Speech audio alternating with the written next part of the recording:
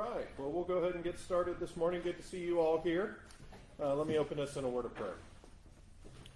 Our gracious God and Heavenly Father, Lord, we thank you for this time together. We thank you for your word and its truth to us. We pray that your Spirit would open our minds to study well this morning and to absorb much. We pray, Lord, that you would bless us and our families and bless those who could not be with us here this morning or are on their way and traveling. We pray this in Christ's name. Amen. All right, very good. If anybody does not have a handout, I do have some extras up front here for this morning's lesson. Caleb, maybe you can hand out a few if folks need them.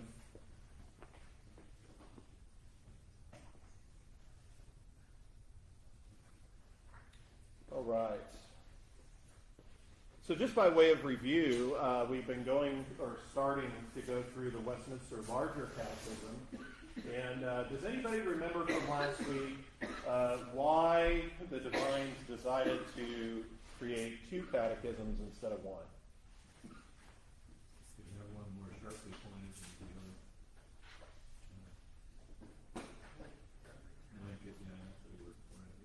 the other. Okay, yeah. Yeah, so the shorter is designed, some have used the milk and meat scenario, right? The shorter is designed to be the milk and covering the basics and hitting the basics. The larger is to be the meat. And because the Divines realized that you can't do both or couldn't do both very well together in one and accomplish both purposes. So they separated it. All right, so who remembers the question number one of the Larger Catechism? What is question number one? What is the chief and highest end of man? Right? Okay, so we're going to do some drills here, okay? What is the chief and highest end of man? The answer is man's chief and highest end is to glorify God and fully to enjoy him forever. So remember the difference between the shorter and the larger there is really between those two words, right? Difference of those two words and adding them to the larger, those words being highest and fully, right? So let's say this again together. What is the chief and highest end of man? Man's chief and highest end is to glorify God and fully to enjoy him forever. All right, let's say that one more time. What is the chief and highest end of man? Man's chief and highest end is to glorify God and fully to enjoy him forever. Very good. All right, so this then leads us to question 2 this morning, and there is a wonderful flow I found in the Westminster Standards, both in the Confession and in the Catechisms. We see a similar flow, but here we find somewhat of a difference between the focus of the beginning questions here, the first 2 in particular, in the Larger Catechism, and where the Confession starts, right? So the Confession starts, chapter 1, with Scripture. And why? Because that's how God and where God reveals himself to us, along with general revelation, which we're going to be talking about today. But as we compare that to the shorter, right, the shorter starts off with what is the chief end of man, right, similar to the larger. But question 2 then dives right into Scripture. Here in the Larger Catechism, the Divines have they've paused that step, so to speak, and they have focused on the doctrine of God briefly. And the question is, how does it appear that there is a God? Okay, and then they're going to be talking about Scripture in 3 and following. So that is our question here, and we'll consider the answer this morning. Question number 2 is, how doth it appear that there is a God? And the answer is, you can see on your handout. Anybody need handouts?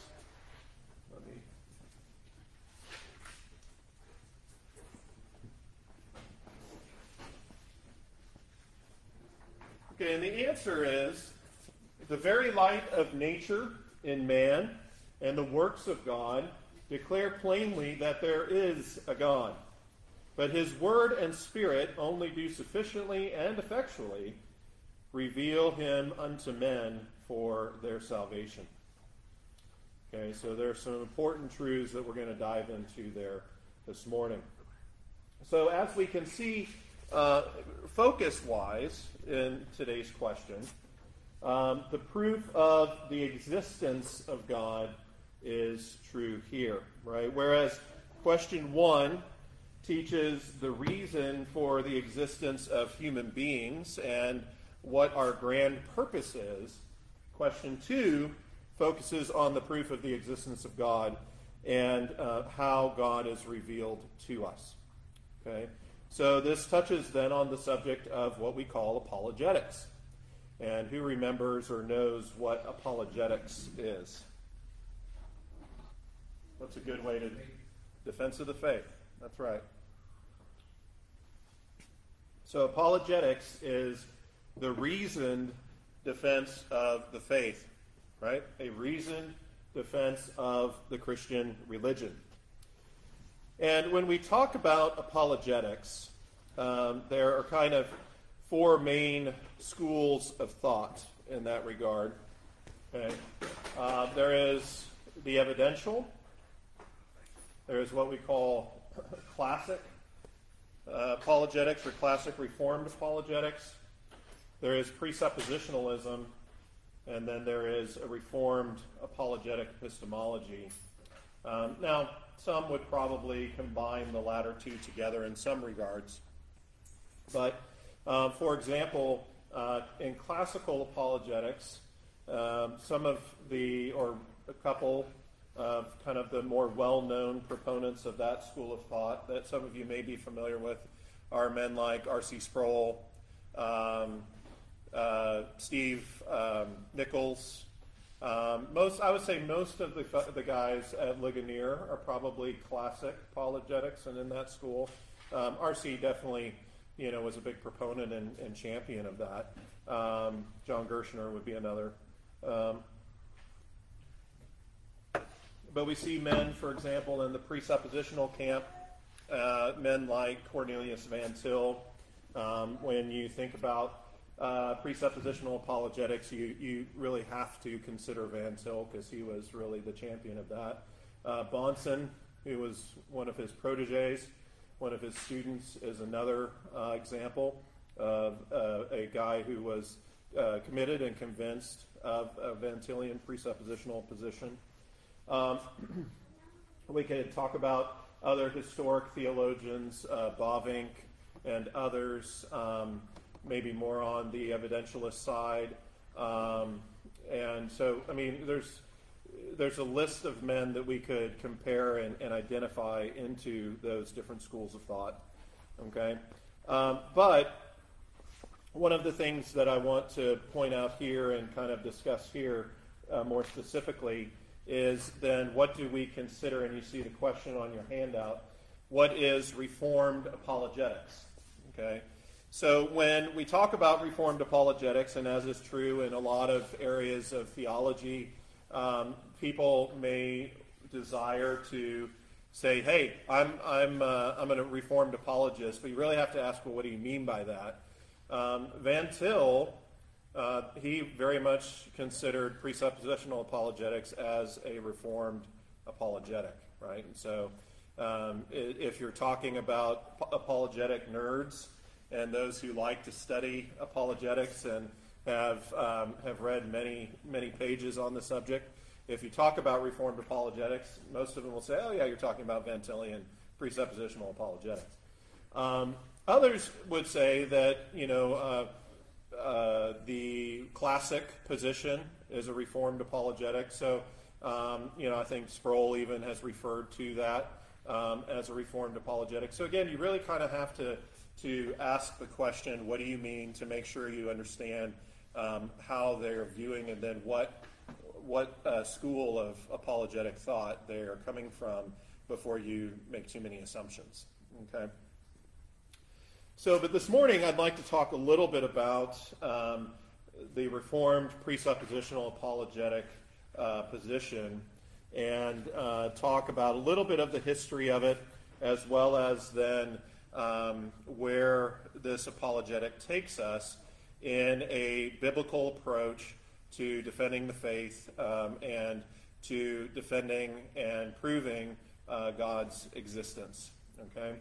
So during the latter part of the 20th century, the Dutch Reformed apologist Cornelius Van Til, he sought to pave a way for having a consistently Reformed apologetic. Now, I'm going to talk about what he means by this, right? He didn't, though building on the Reformed theological giants such as Warfield and Bavinck, Van Til did not believe that their apologetic methods were consistent with their theological system on the whole. Okay? Thus, while Van Til embraced the theology of Old Princeton, okay, he sought to bring a reformation to how Christians thought, so Christian epistemology and Christian apologetics. And he saw it as a mission for consistently defending biblical Christianity before a watching world.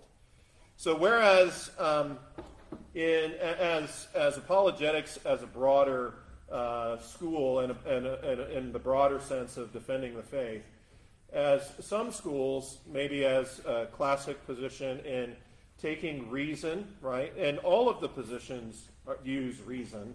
So it's not like classic is the only one that does that. But my point is that as they would try to reason the person that they are talking to through to maybe the point of saying that they recognize that there is a God or a supreme being, right, who exists and who created things, that the Reformed apologetic, presuppositional apologetic position would take it even further to say, well, yes, it's not just that we're saying that we want to prove the existence of God or reason the existence of God, generally speaking, but we want to, Lord willing, and by His grace, convince the person that we're speaking to regarding the living and the triune God, right? The God of the Bible, right? And so Scripture is going to be a huge focus in the Reformed presuppositional method,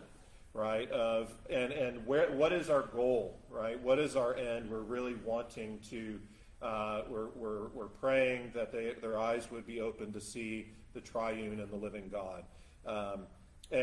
So Van Til wanted to bring some consistency in defending a biblical Christianity. And so toward the end of his, so to speak, his magnum opus, so to speak, the defense of the faith. Okay, and if you have ever read that book, it's a great little book to read. Now, I will say, and everybody who reads and knows Van Til will tell you the same, that Van Til is not the easiest read. But he's deep and he's meaty, but if you sort through it and you chew on it, it's very rich. Okay, and so I would say that guys like Bahnsen, like Greg Bahnsen, do a great job of kind of distilling Van Til to making his positions more understandable to the modern ear and helpful in that regard. But toward the end of the defense of the faith in that book, Van Til wrote, quote, "When Warfield makes the high claim that Calvinism is nothing more or less than the hope of the world, he is speaking of the Reformed system of theology and of the Reformed point of view in general. Other types of theology are supernaturalistic in patches, and to some extent they yield to the idea that man, to some degree, is saved by his own effort. Therefore, Warfield argues, Calvinism is just Christianity." All right? We've heard that in discussions. Maybe you didn't realize that Warfield had made that statement. But if you are talking amongst other Reformed friends or other people in general, maybe you've heard somebody say that. Somebody who's a Calvinist. Calvinism is biblical Christianity. Right? But then precisely, he goes on, precisely by the same reasoning, Reformed apologetics is the hope of the world, Van Til says. So the point is simple. If Christians are to bring the gospel to the world, they should do so through a reformed apologetic method. And this is what Van Til sought to do in his own day in his responses to modern philosophy. Okay? So it's only through a truly reformed presuppositional apologetic method that we adequately challenge the wisdom of the world. And what exactly, then, are the central theological tenets of a reformed apologetic? Well, ultimately, those tenets rest on the same central truths of Reformed theology. And let's consider those briefly. So, for example, regarding covenant theology. Without a historic Reformed covenant theology, this apologetic method, it doesn't work. Covenant theology is an essential piece. All men are in covenant relation to God himself. And because of this, man encounters the triune God everywhere he goes. And Van Til writes this. He says, quote, "To speak of man's relation to God as being covenantal at every point is merely to say that man deals with the personal God everywhere," end quote. So as we make those statements and observations about covenant theology more broadly, then let's look more specifically at the covenant of works. So according to Van Til, there are only two types of people, right? They're covenant keepers and covenant breakers. And in the garden, Adam represented all mankind. He was a federal head. He was to perfectly obey, right? And Adam and all in him transgressed. They broke the covenant of works when he sinned. And by way of the fall of Adam, all men are now covenant breakers.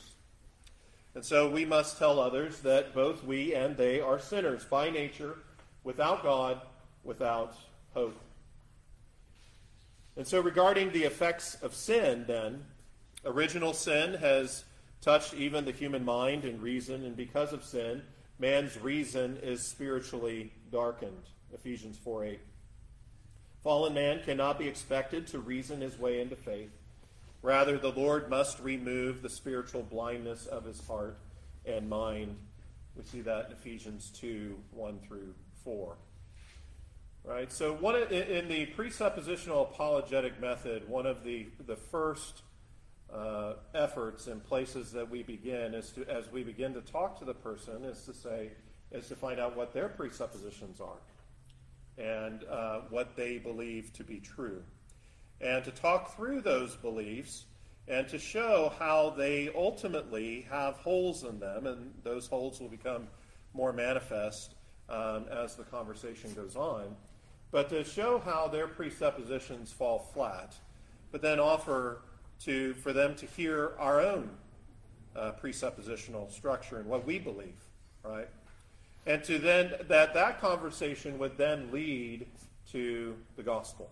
Right? It would lead to a discussion about Christ and salvation.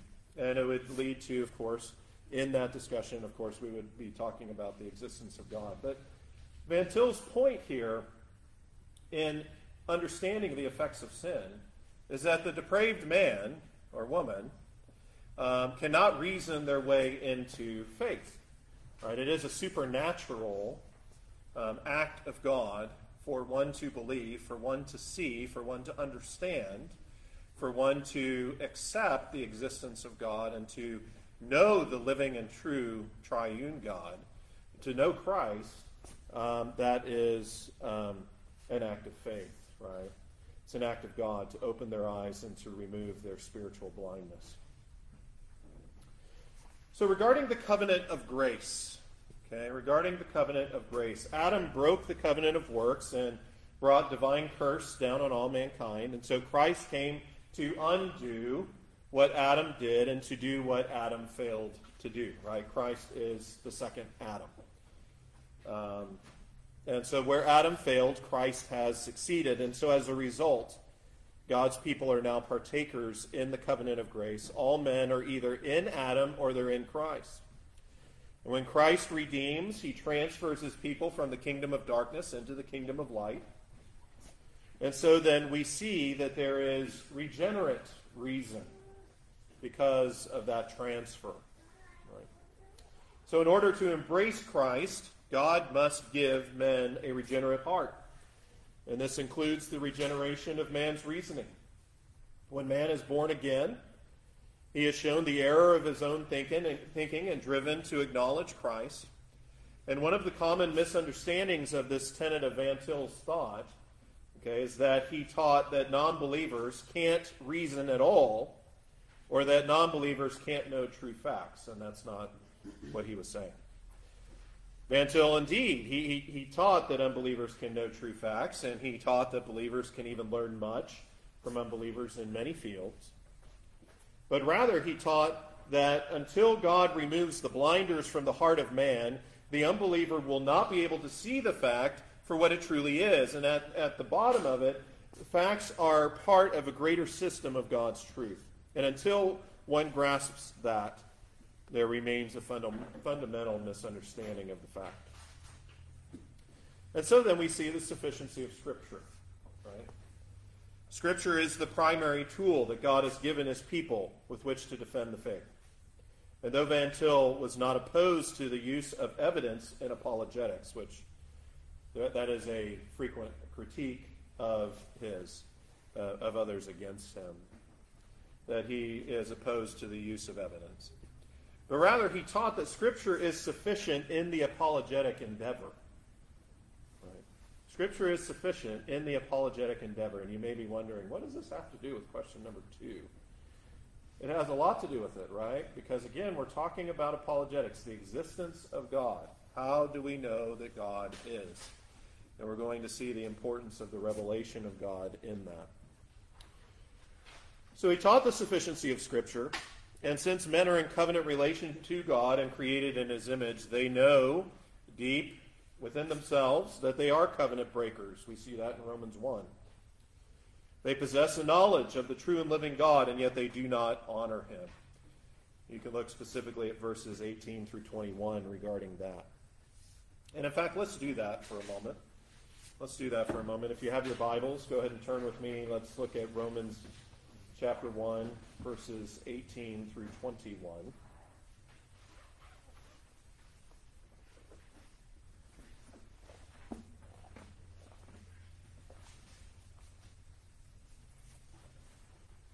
And if you have it, just call it out.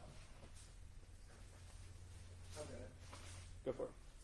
For the wrath of God is revealed from heaven against all ungodliness and unrighteousness of men, who by their unrighteousness suppress the truth.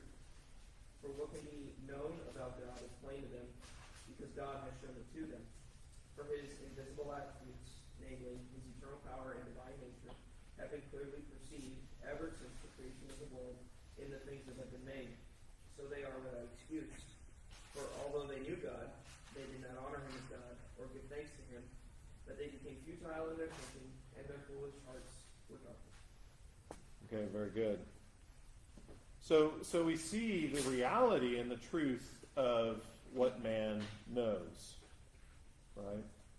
What man knows, what the Lord has revealed and put in the hearts of all men and women, yet what those who are apart from Christ, those who are depraved, they suppress that truth in unrighteousness.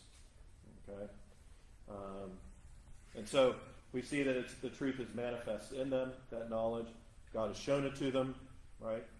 Since the creation of the world, right? They're clearly seen. His attributes are clearly seen. Being understood by the things that are made, right?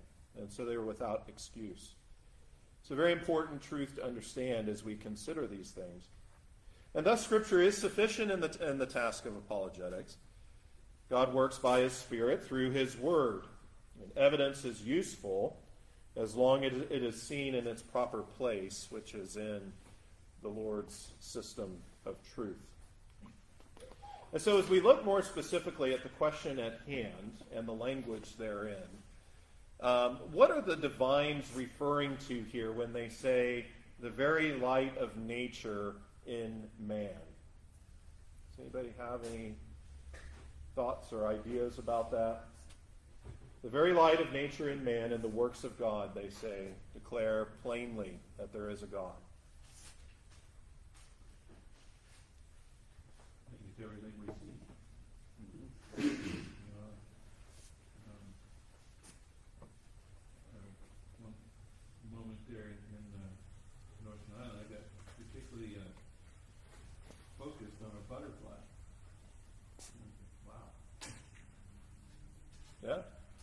Praise the Lord. Yeah, it is what the knowledge of God is what we can obtain through our view of creation. That's what's in view there in talking about the light of nature. Let's turn to Psalm 19, verses 1 through 4. And if somebody else could turn to Acts 17, verse 28.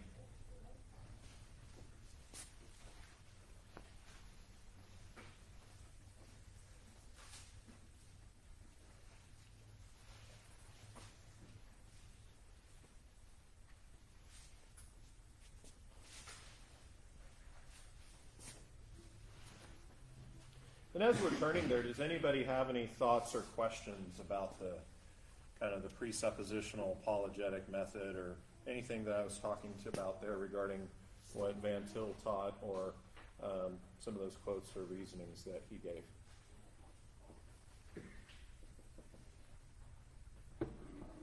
Fantastic.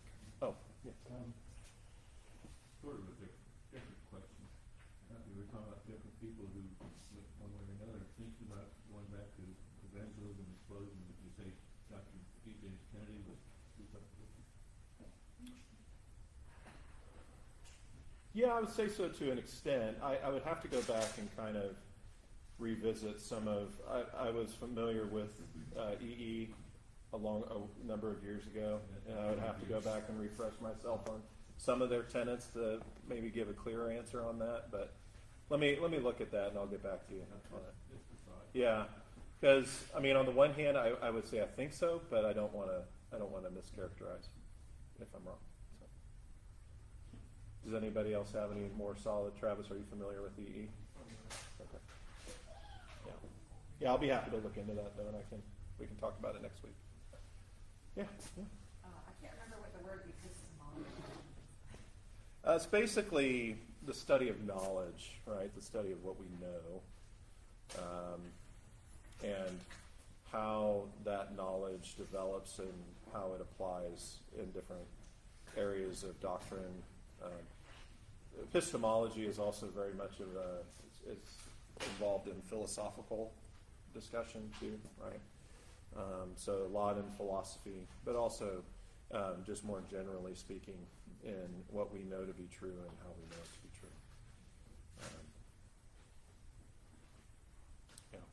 Yeah, good question. Any other questions?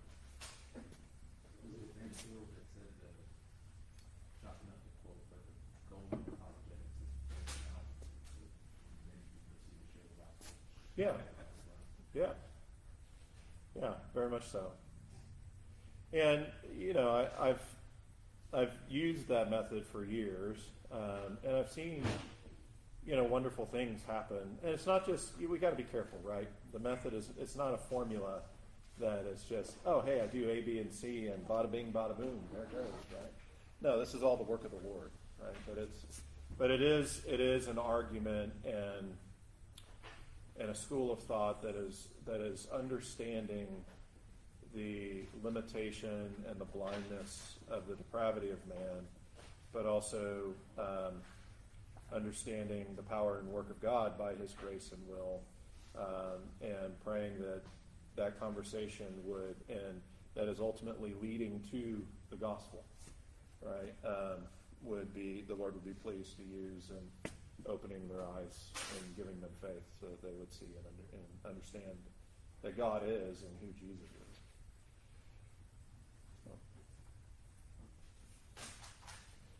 All right, very good. So in regards, so Psalm 19, does anybody have that? Somebody call that out? Sorry. Yeah. 1 through 4. Uh-huh. The heavens declare the glory of God, and the firmament shows His handiwork. Day unto day utters speech, and night unto night reveals knowledge. There is no speech nor language where their voice is not heard. Their line is gone out through all the earth, and their words to the end of the world. In them He has set a tabernacle for the sun. Yeah, very good. So this is what we refer to. There are two, generally speaking, there are two kinds of revelation, right? We see this in how the confession in chapter 1 lays it out. We'll look at confession 1.1 in a few minutes, but we also see it here in that we see the light of nature and the works of God, but then we also see the Word of God. And so we have general revelation, right? But we also have special revelation, right? So special revelation is Scripture. General revelation is creation, right? And the Lord revealing himself and his work even through creation, like we see here in Psalm 19 in those verses. Okay, who has Acts 17, verse 28? I got it. Jesse?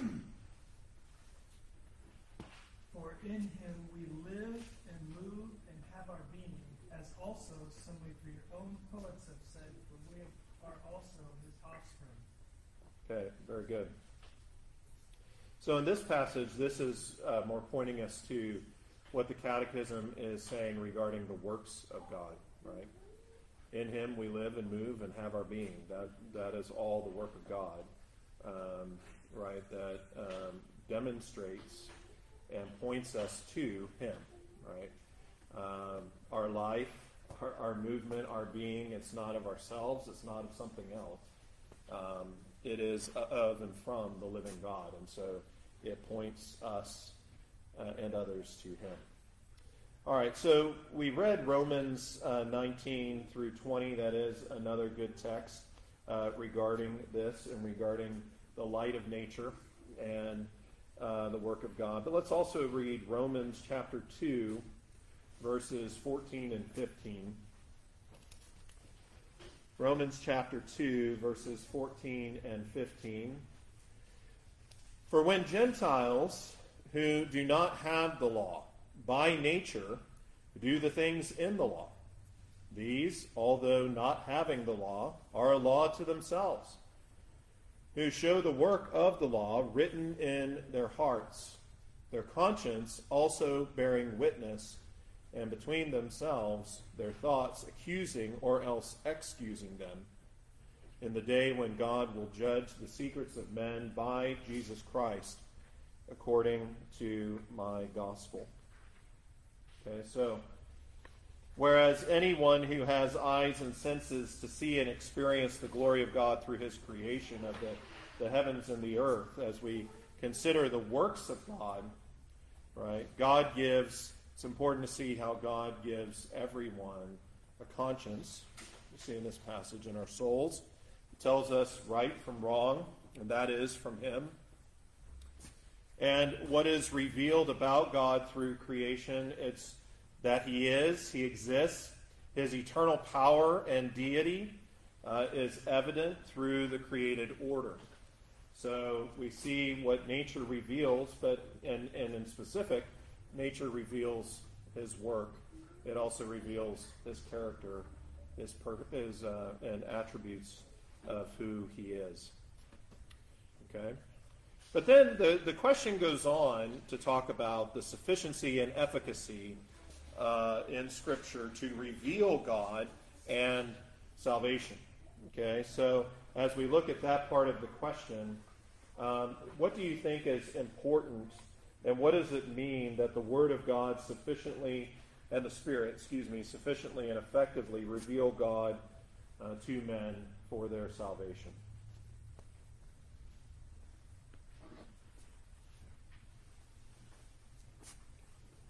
And I think the two important words there, right, are sufficient and effectually, right? Yeah. General revelation is not enough to save a person. Mm-hmm. It is only by the work of the Spirit and through the power of the Word, read and preached, that a person can be sufficiently and effectually called and saved. That's right.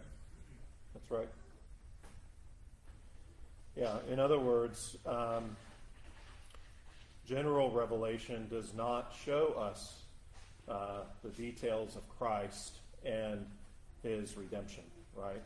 And so, and what we must do to be saved, right? So we do not see that through the light of nature. If you look down at the bottom of your handout there, I put the first section of the first chapter of the Confession of Faith. And can somebody read that for us out loud, please? Cameron, can you do that? Can you read it? Go for it, buddy. Although the light of nature and works of creation and providence do so far manifest the goodness, wisdom, and power of God, as creating men unexcusable, yet are they not sufficient, leaving that knowledge of God and of His will which is necessary unto salvation. Therefore it pleased the Lord at sundry times and in divers manners to reveal himself and to declare that his will unto his church, and afterwards was the better preserving and propagating of the church, and for the more sure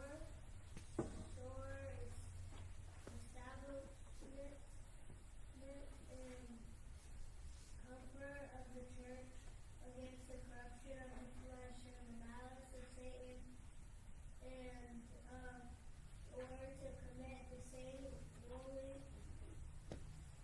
unto writing, which maketh the Holy Scripture to be most necessary, those former ways of God revealing His will unto His people, being now.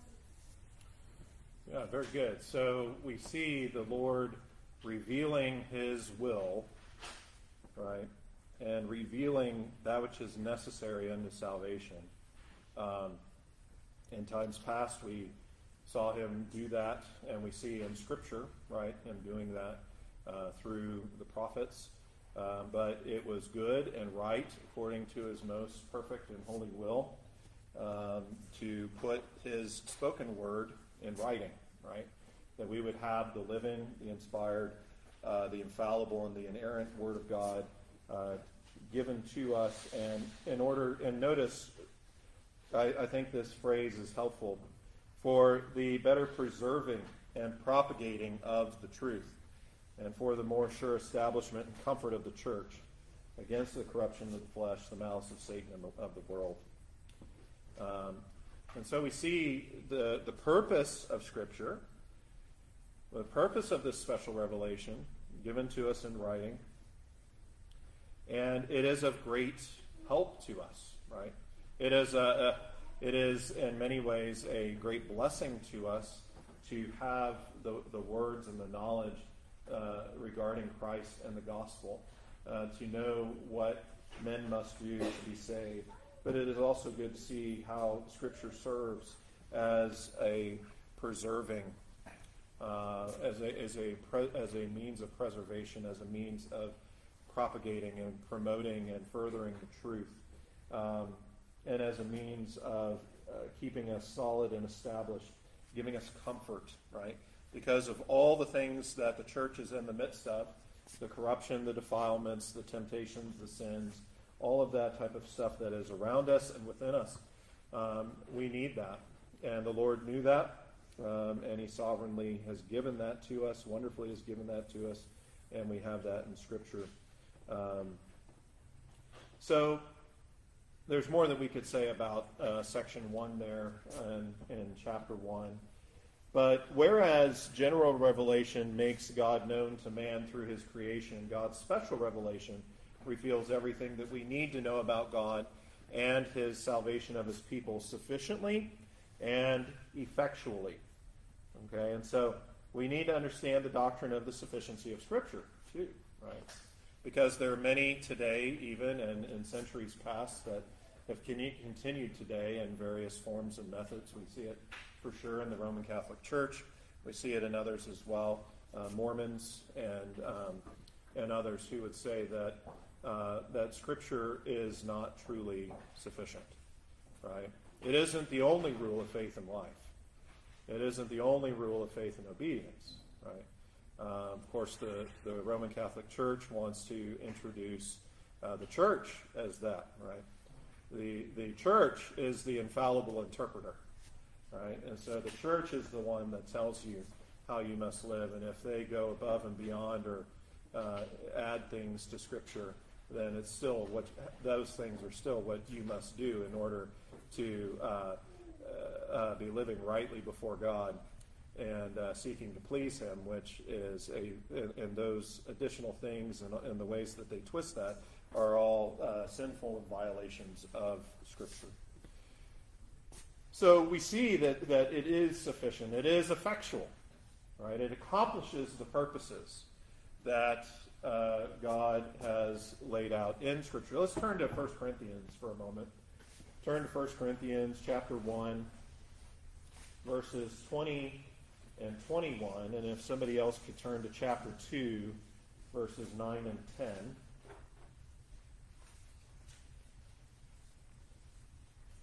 Anybody have 1 Corinthians 1, 20 and 21?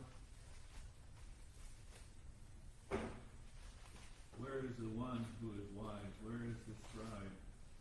Where is the debater of this age? Has not God made foolish the wisdom of the world? For since in the wisdom of God, the world did not know God through wisdom, but pleased God through the folly of what we preach to save those who believe. Right. So the preached word, the preached gospel, Jesus Christ and Him crucified, was the main message. We've been considering this as we've been going through 1 Corinthians, right?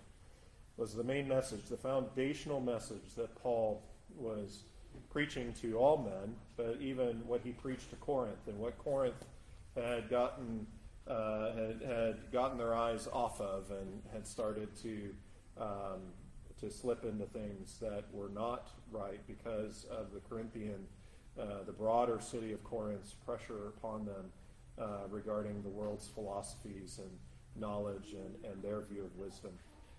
But true godly wisdom is foolishness to the world. The gospel is foolishness to the world because they cannot see it. They cannot understand it. It is spiritually discerned. Right? The Lord has to open the eyes like we have been talking about here before. Okay, 1 Corinthians chapter 2, verses 9 and 10. Anybody have that? Go for it, buddy. But as it is written, eye has not seen, nor ear heard, nor has entered into the heart of man, the things which God has prepared for those who love Him.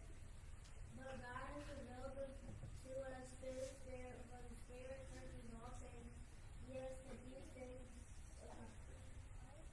Very good. So the question here, rightly in the Catechism, right?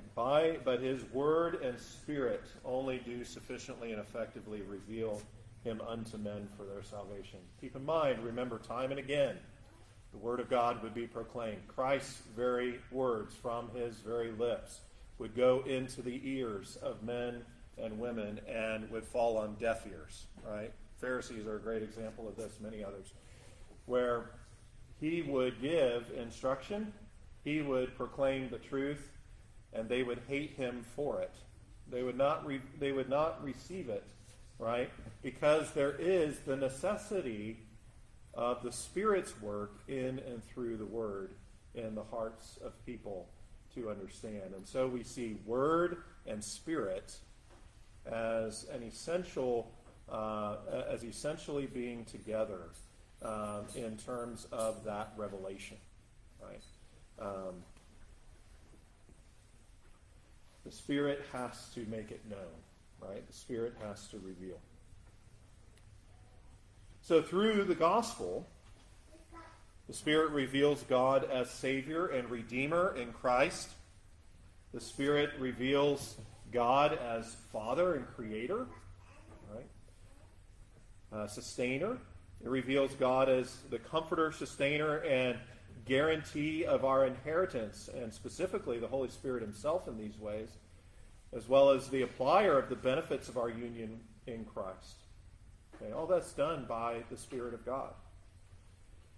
And so the Word doesn't lack anything in that revelation. Right? We don't need to and must not go anywhere else to seek such knowledge, or we must not think that that knowledge is insufficient and we need to go elsewhere to find the full picture. Right? It isn't missing anything that God has to supplement elsewhere or in another way for us to have that knowledge. Okay, so those are important things to remember regarding how do we know God. How do we know that there is a God? Well, God reveals that to us. Right? It takes God's condescension to man for us to know anything about him. And that is where we see his kindness, his grace, his love, his pursuit of us as his people, his care for his creation. Right? And that he not only created it, and he didn't just create it and stand back high and lofty as he is in the heavens, and have no special presence here with his people, or have no interaction with his creation, that they would know nothing. Because we couldn't stumble around and somehow find him. Right? But no, he has to reveal it to us, and he has revealed it to us. He's put the knowledge of him in our hearts. He's put the knowledge of him in all of his image bearers, even those who suppress the truth in unrighteousness, those who rail against him in their rebellion. And so we see these wonderful things. We see these wonderful things in Scripture that teach us about God, that he exists. And we're going to consider more next time regarding Scripture and where the Catechism goes next, and what we need to know and understand about the Word of God in questions 3 through 5. And so we'll look forward to that next time.